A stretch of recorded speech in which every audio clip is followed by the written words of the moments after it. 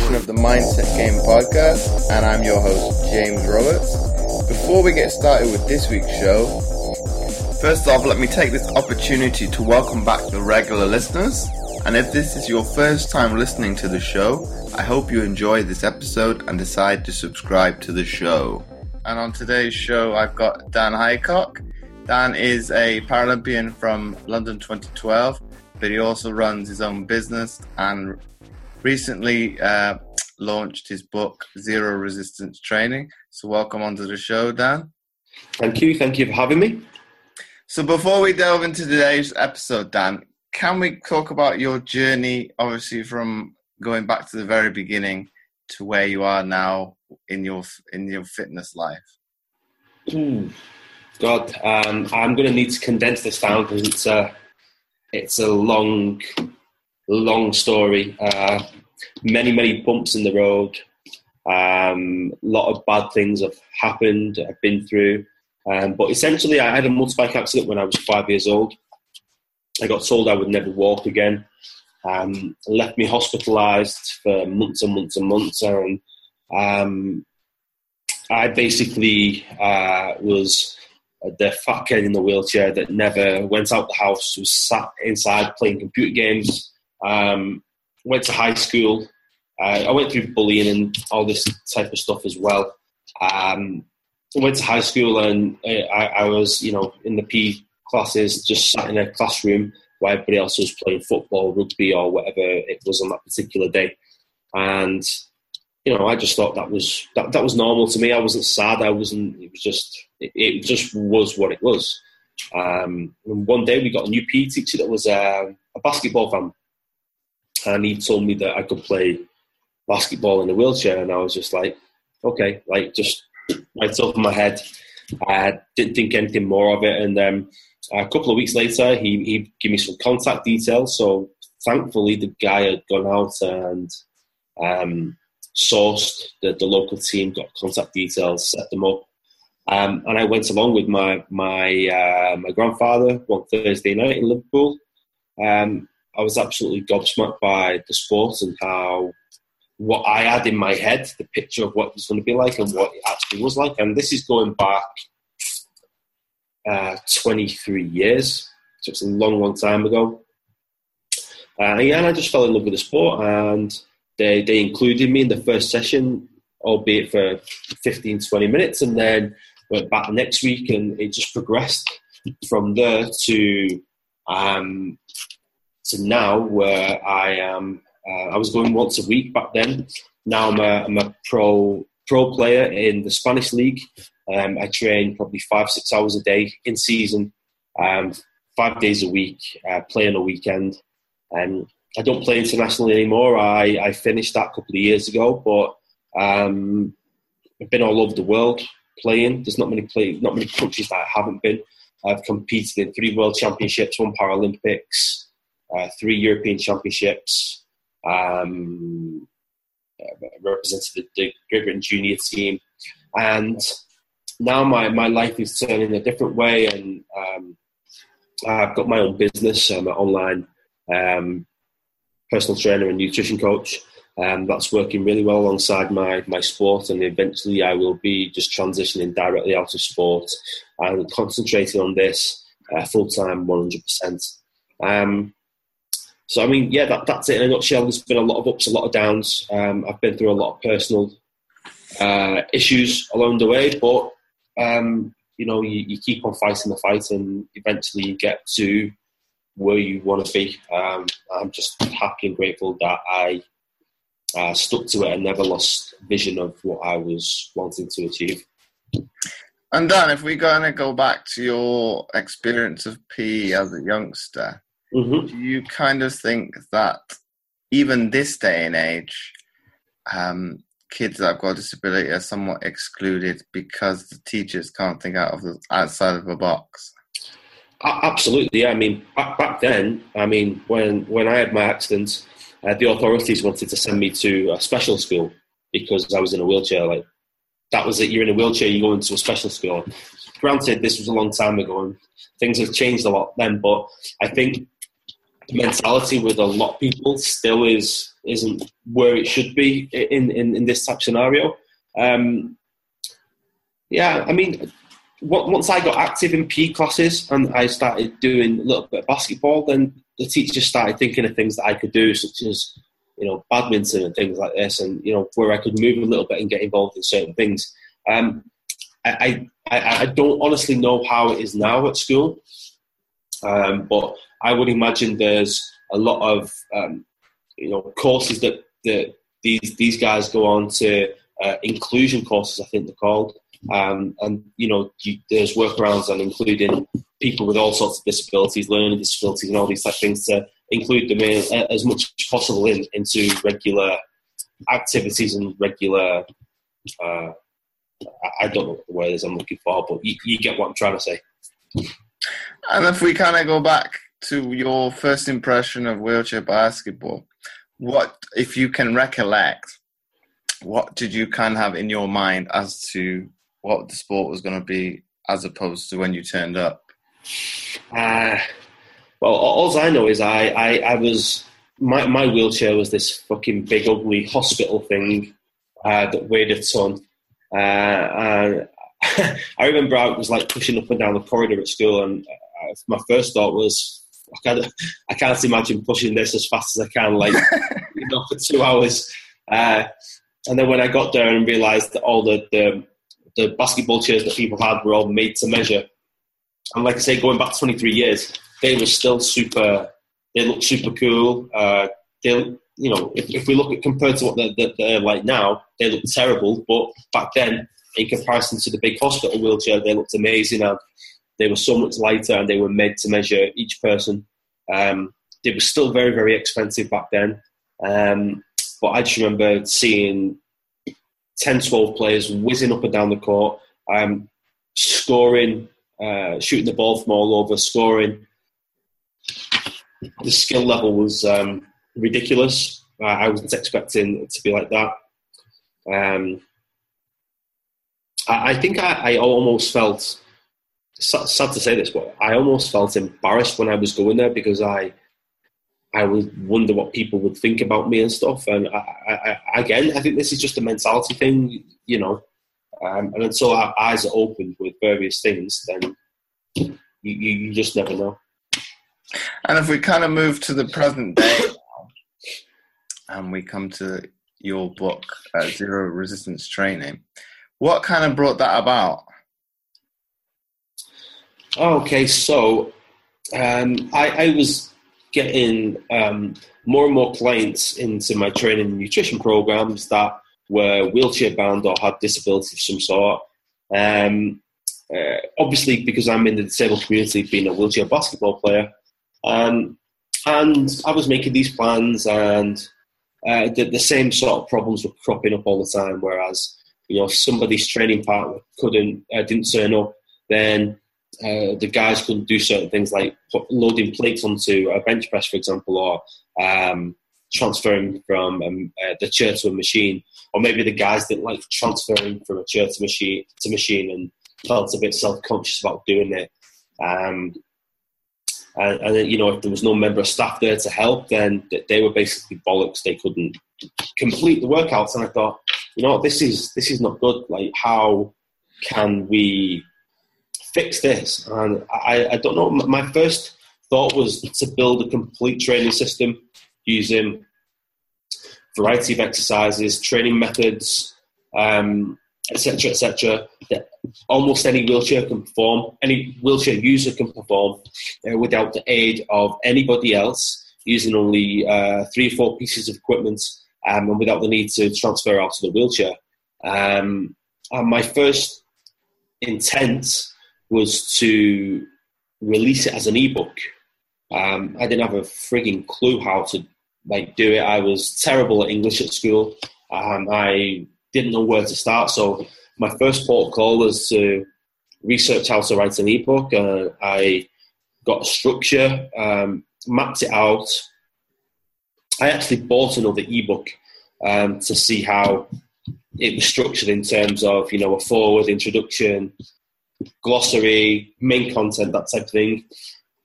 give myself a load of subheaders, and then built my program into it, and then really filled it out with more content, more.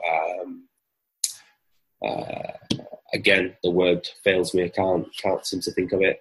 But yeah, I did that, and then I got told that it could actually be a book, and a Kindle type book.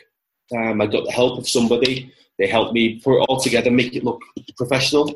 Really, really pleased with the output, and I didn't think that it would, in the first day, reach a #1 spot on Amazon. Only for one day, but it still got there, and it's still continuing to serve people and help people all over the world at the moment. So something I'm very, very proud of. I'm really glad that when I had that, and it was just a flash in the pan thought in my head. I'm sure you get a lot of these, and if you're anything like me, they go into your head, and 2 minutes later you forgot about it. And with this, it just seemed to stick, and I just took action on it straight away. And once I started, then that was it. It was there in my head, and I was thinking about it. And I did about 80% of the book in about a week, 7 to 10 days. It took me, and then I put it down. I didn't touch it for months and months and months, and then it was one of those things that was always, I'm going to do this, I'm going to do this, and it never got done. And so I just had to pull my finger out and get it sorted. And if we kind of touch on like the training aspects of things, Dan, do you believe, and this is probably a PC question now, that when a gym says they are accessible, yeah, obviously they don't talk about the actual gym floor. What's your take on that? I think basically when it says it's accessible in terms of the gym, I would imagine, and from their point of view, that means they can get into the gym either by a ramp. Maybe it has a lift if there's 2 floors, and they have a disabled changing room. Now, there's been plenty of gyms that I've been in, and everything's so tightly packed together. It's a fucking nightmare for any wheelchair user to get down, to get past benches, to get free weights, to maybe go on a plate loading machine and load plates on they're too close to each other. And I actually know a lot of people that are wheelchair users that their local gyms just won't allow them in there. They're not insured, or they come up with all sorts of bullshit excuses. But it makes my piss boil. And somebody wants to get healthy, and there's all these roadblocks there in front of them. Like what's somebody supposed to do? It's not on in my book. Everybody should have the same right to improve their health. Would you say go even as far as say it's a form of exclusion? Yeah, I would to an extent, and let me just elaborate on that as well. There's a lot of trainers out there as well, and this is nothing bad on their behalf. I think it's just it's the land of the unknown, and they may be worried about taking on a wheelchair using clients, or they're worried that they might not be able to do something, or I don't know. But it's just it's like they don't want to work with them, and it's not. I don't mean that in a bad sense, like they don't like them. I think it's just they're thinking, how the fuck do I handle the situation? What can I do? And again, there needs to be more stuff out there to educate people on this matter, so that everybody can have a fair crack of the whip at getting fit, getting healthy, and that type of thing. But if we talk about people in terms of, say, the personal trainers, you would have thought, and I don't want to generalize here, obviously a trainer has learned their skill. Yeah. And the ones that are able to adapt should look at it in that same way. The disabled individual is no different from, say, Joe Blogs on the street, because you're not going to, in theory, have the same off-the-shelf program for everybody. So you should think of it in that way. Yeah.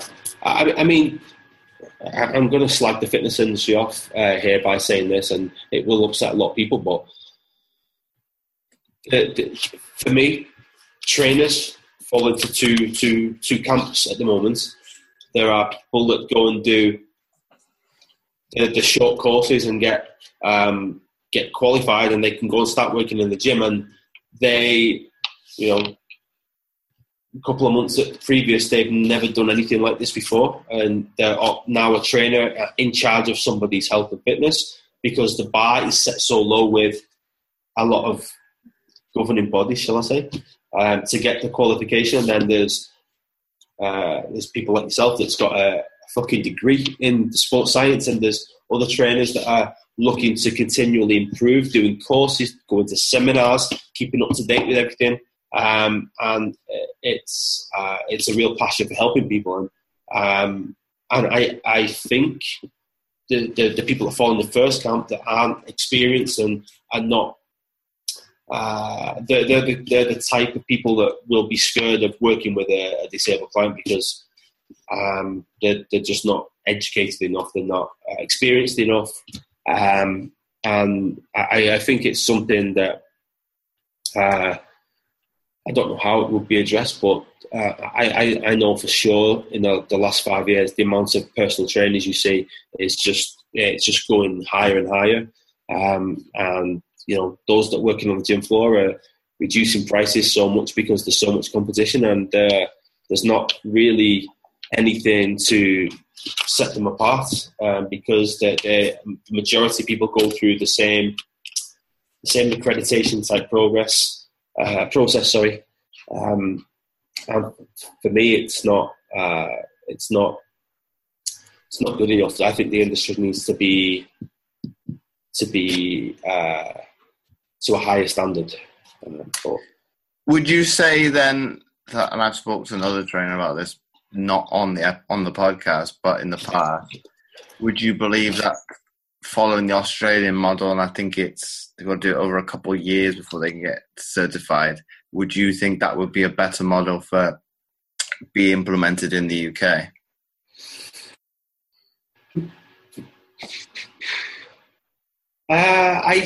I think it has plus points, and also I don't really know too much about the Australian system. I think it sorts out the people that really want to do it, because obviously there's a massive time commitment as opposed to going on a 12-week course and being qualified in 12 weeks, going from maybe never even stepping foot in a gym before to being a qualified PT in 12 weeks, to having that as a burning ambition as a career, and going and doing 2 or 3 years and studying for it. But on the other hand, if there was a system where people can get an initial qualification as quick as they do, but there's got to be some kind of continuous learning cycle that they go on to keep learning, because you can't, in my opinion, you can't, or you shouldn't be allowed to take care of somebody's health and fitness in 12 weeks. If you've gone from nothing before, it's too short a time. That's my opinion. If you've never had any experience doing anything else beforehand, if you're completely new, so I think that I don't know how they would implement such a system, but I think there should be some kind of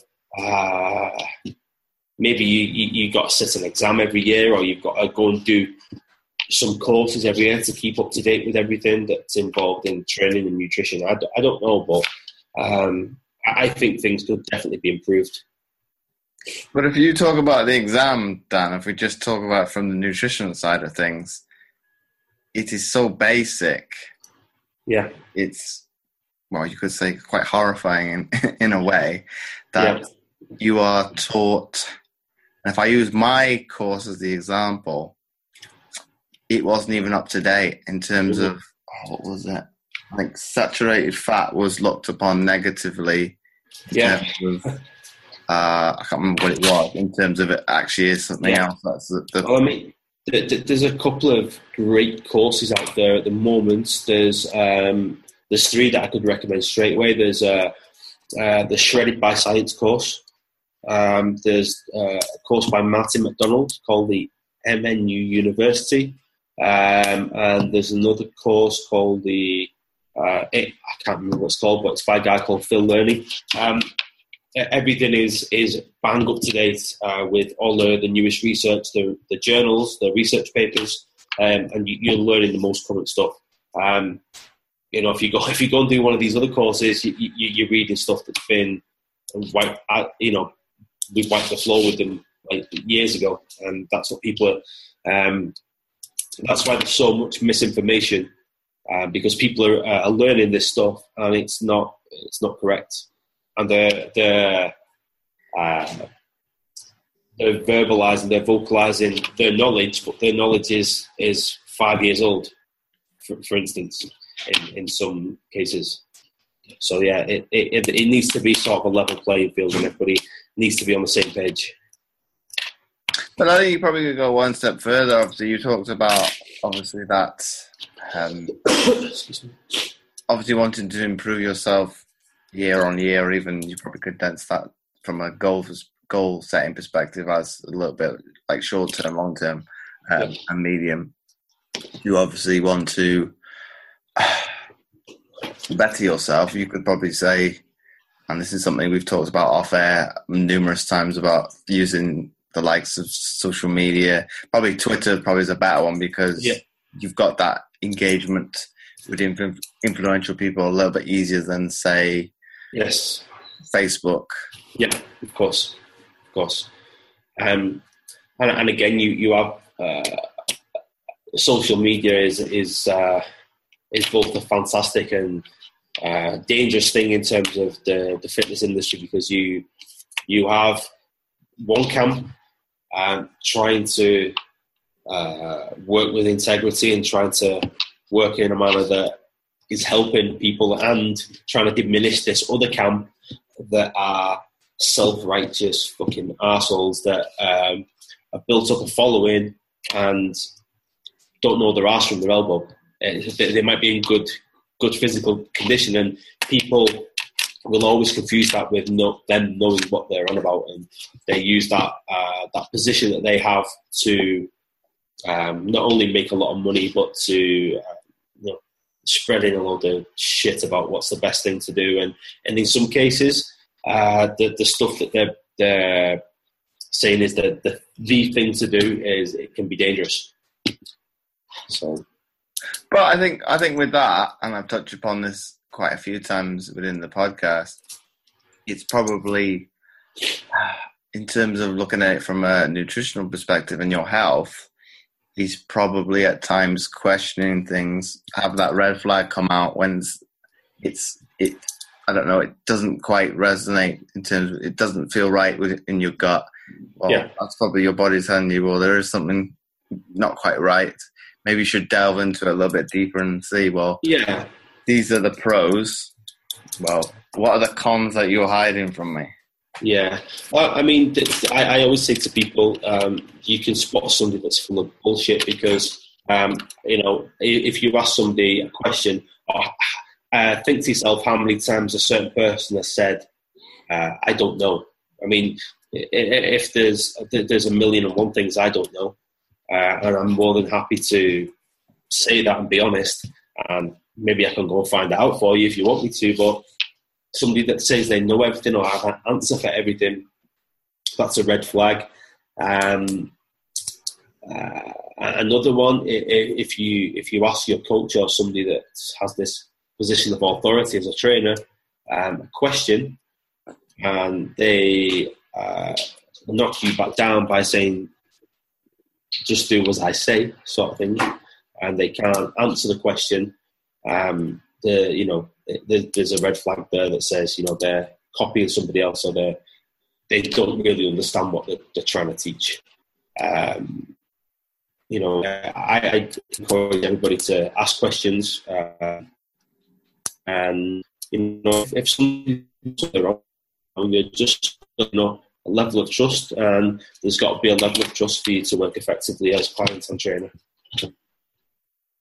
And if we kind of go on to, obviously, your basketball career and obviously trying to balance that with the PT side of things. Do you think, obviously, if we harpen back to your elite side of sport, do you think you have learned some of your craft from the strength and conditioning coaches, nutritionists that you've happened to work with? In terms the nutritionist side, not so much. I always found them to be a little bit dated, and that's the God's honest truth. The S&C coaches I've worked with have been phenomenal. I've learned a hell of a lot of those over the years, and especially when it comes to doing something that's sport specific, or looking at building strength, for example. I learned a lot working with those guys. A massive part of my learning as well was also hiring some of the best nutrition guys or the best trainers in the world to work with, to then learn from, as well as doing my own learning as well. Sort of just being a sponge, taking everything that I could from everybody that I've worked with and whatnot. So I think it's really important to be able to do that. And anybody that works with a coach, I encourage ask questions, because when you understand something, it makes doing it that much easier. And in terms of, like, when you say sport-specific training, are you better able to, obviously, from a training perspective, from a personal trainer, obviously we talk about periodization. Do you think you're better, how would I put it, the word that I want, at understanding and portraying how you want the training to come across? But say if there's somebody's asking you questions, well, why are we doing it this way? Do you think you are better at explaining? Yeah. I mean, cards on the table. In terms of the strength conditioning, I'm looking at maybe a years-long plan with specific dates and periodizing certain phases. That's not my area of specialty, although I am competent at doing that. My area of specialty is fat loss and metabolism building. It's the area that I like working in most, and it's the area that I've learned the most in. So it makes sense that that's the avenue I go down. But yeah, if for example I'm working with a wheelchair basketball player and they play at a high level, and they have the pre-season, they have the lead up to Christmas, and then after Christmas is when European Cup preliminaries, finals, league finals, cup finals come in. I'm very competent and able to periodize their training in a way where they're going to go through a period of overreaching at the start, building strength, conditioning levels, winding it down before important dates. So they're going to be arriving on the basketball court as fresh as possible, whilst having gained the benefit, the body's recovered and gained the benefit from all the hard work they've done in previous months. I've lost my train of thought. That's quite bad. I do it all the time, don't worry. No, but it's in terms of, I had a question in mind and I was listening to your answer and I can't remember the question. What was it? What was it in terms of? I'll have to come back to that one. That hasn't happened for a long, long time on the show. In terms of, what was it about? I'll have to come back to that. It's gone blank completely. But in terms of, there we go, it's come back to me now. When you say metabolism, I'm obviously working with multiple clients now. Mm-hmm. What is your take on, this is probably a big one at the moment, between obviously flexible dieting and, like with bro science, what's the word I want? Like clean eating. And, okay. My take on it is this. I will always encourage a flexible dieting protocol where people will track macros and hit specific daily targets. that just gives them more flexibility, and they can make their own choices, and they can have a life as well as achieving the goals. There's no set meal plans. No, they can go out and have a drink. They can do whatever they like. And I always say, think of the 80-20 rule when you're doing this. If you're choosing nutrient-dense foods 80% of the time, you can fill them with the 20% how you see fit. But the fact of the matter is, it's not for everybody. Some people need to have it rigid, and because when they have a choice, everything goes to pot. And I've worked with numerous people like this, and it just comes down to a fact that they need a rigid meal plan, and they don't want to have to think about planning and tracking and scanning foods with an app and things like this. So, although I always encourage to go down the flexible dieting route, and some people need a meal plan. Other people just need to have simple guidelines when it comes to fat loss, and some very simple tips to help them stay in a calorie deficit, so they're going to be continually losing weight.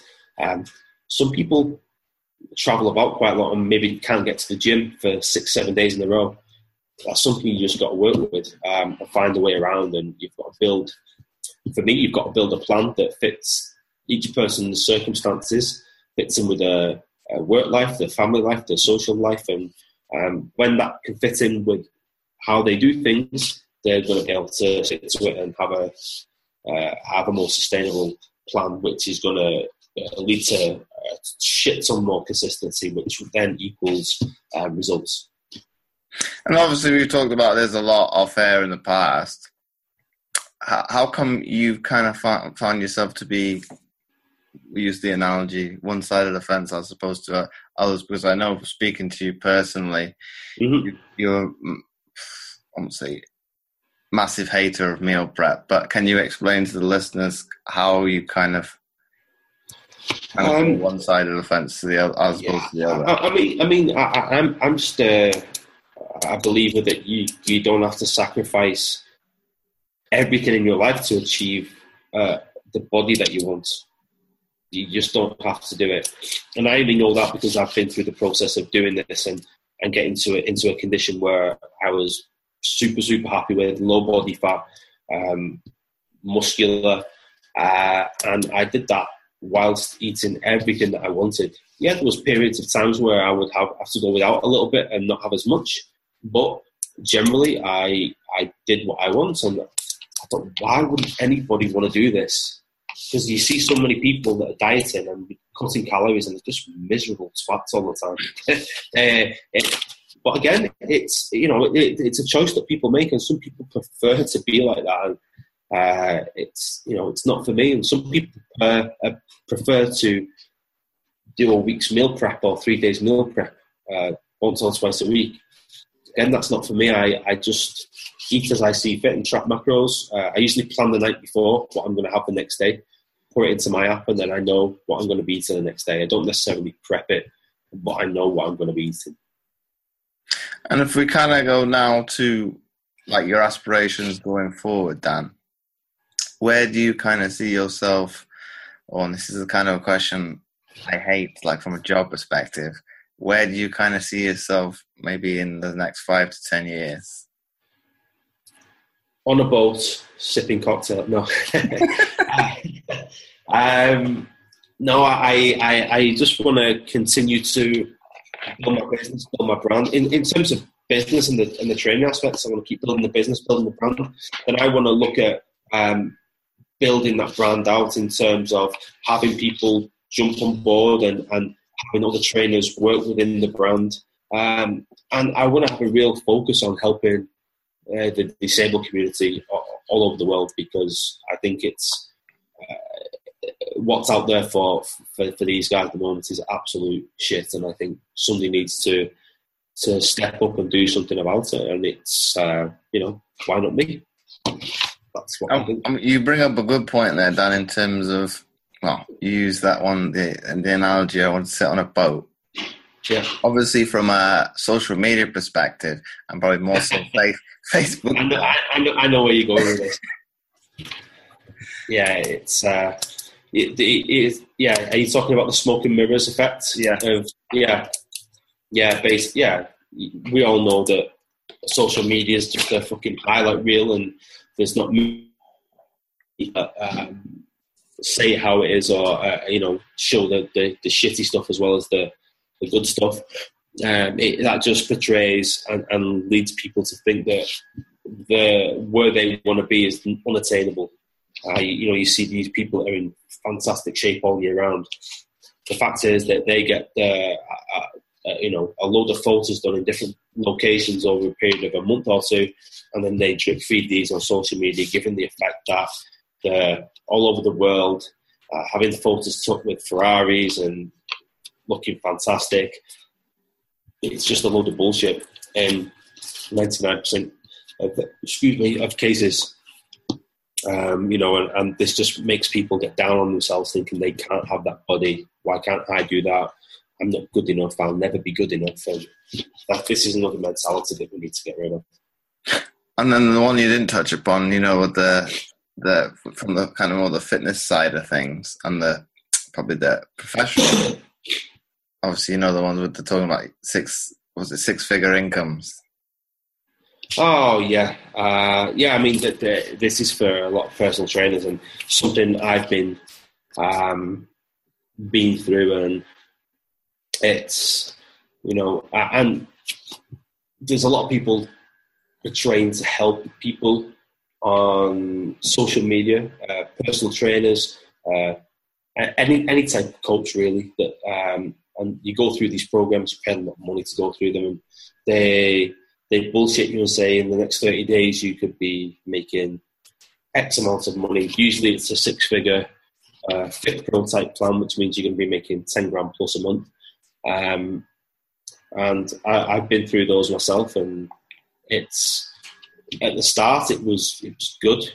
It was good, but I think when I started to use those processes, it was at the end of a cycle where the whole world was wise to what was going on.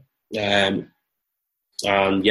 think a lot of personal trainers need to be wary of these type of people that are asking, upwards of 10 grand to work with them, and basically giving them bullshit. You're looking at bog standard Facebook course, or a website where you go through a number of lessons, but basically they're absolutely terrible. I recommend that if anybody is looking to, or any personal trainers that are looking to develop their career, especially online, there's a guy called Suxer who you need to speak to. He's by far the best guy that I've ever worked with, and his prices are nowhere near £10,000. So, but yeah, and another thing these guys do is they encourage you to, they make you feel basically the salesman, basically, and they spread a lot of lies in order to gain money. So. But Dan, if we kind of harpen back to kind of your point earlier in the episode, with obviously people not being as experienced, not possibly ever done anything remotely similar in their lives, do you think then they kind of have, and I won't generalize just to them, you probably could put it across the spectrum, do you think people have kind of blinkers on and are solely looking at, well, okay, this person is going to get me to six figures in the shortest period of time, and they're only looking at the end goal of obviously that income? Yeah, absolutely, and that's what I fell into. It's funny though, because when you think about it, as a personal trainer, if your client wanted to get to a certain physique in 30 days, you'd be like, it's not going to happen. Like, you need to work hard, you need to be consistent, you need to be patient. That's what we would tell our clients. In essence, that's what we should tell ourselves in terms of the business. And yeah, it's something that I really had the shock of my life, because first 3 or 4 months of doing what I was doing went really, really well, and then all of a sudden everything that I was doing was not working anymore, and slowly clients are going one by one. And it's only when I really rejigged my whole business model and started to get help of somebody that actually knew what they were talking about and have been through it, in terms of the business model, that's when things really, really picked up for me. So yeah, I'm just grateful that I got put in contact with this guy. But I've been doing research, and looking back a couple of years, the people that were doing, these 6-figure Fit Pro courses at the start, they were making a ridiculous amount of money, and it basically, seems to be good. Sure, it usually is, and it has a shelf life, and it was a relatively short one. So, in terms of the business aspect, it's exactly as you would sell a client. You need to find something that is sustainable, that gives you a level of consistency where you can work, and gives you a level of consistency where you can take a wage on a consistent basis. And last question, Dan, before we wrap up the episode. If you had to summarize this entire show that we've done today into one sentence for somebody to take away, what would that be? That's simple. I think what I mentioned in terms of the basketball journey and the business is have a clear goal in mind, have a reason why you want to achieve that goal, and stay the course. It's never going to be constant improvement week by week. If you're looking to lose fat, it's never going to be constant fat loss week by week. It just doesn't work that way. If you're in business, you're never going to be constantly earning more and more money every month. It doesn't work that way. You've just got to keep working hard, keep showing up every day, keep doing what you're good at, keep doing things to the best of your ability, be a good fucking person, and be consistent and be persistent. And it will take time. Some people will take less time than others. That's just the way life is.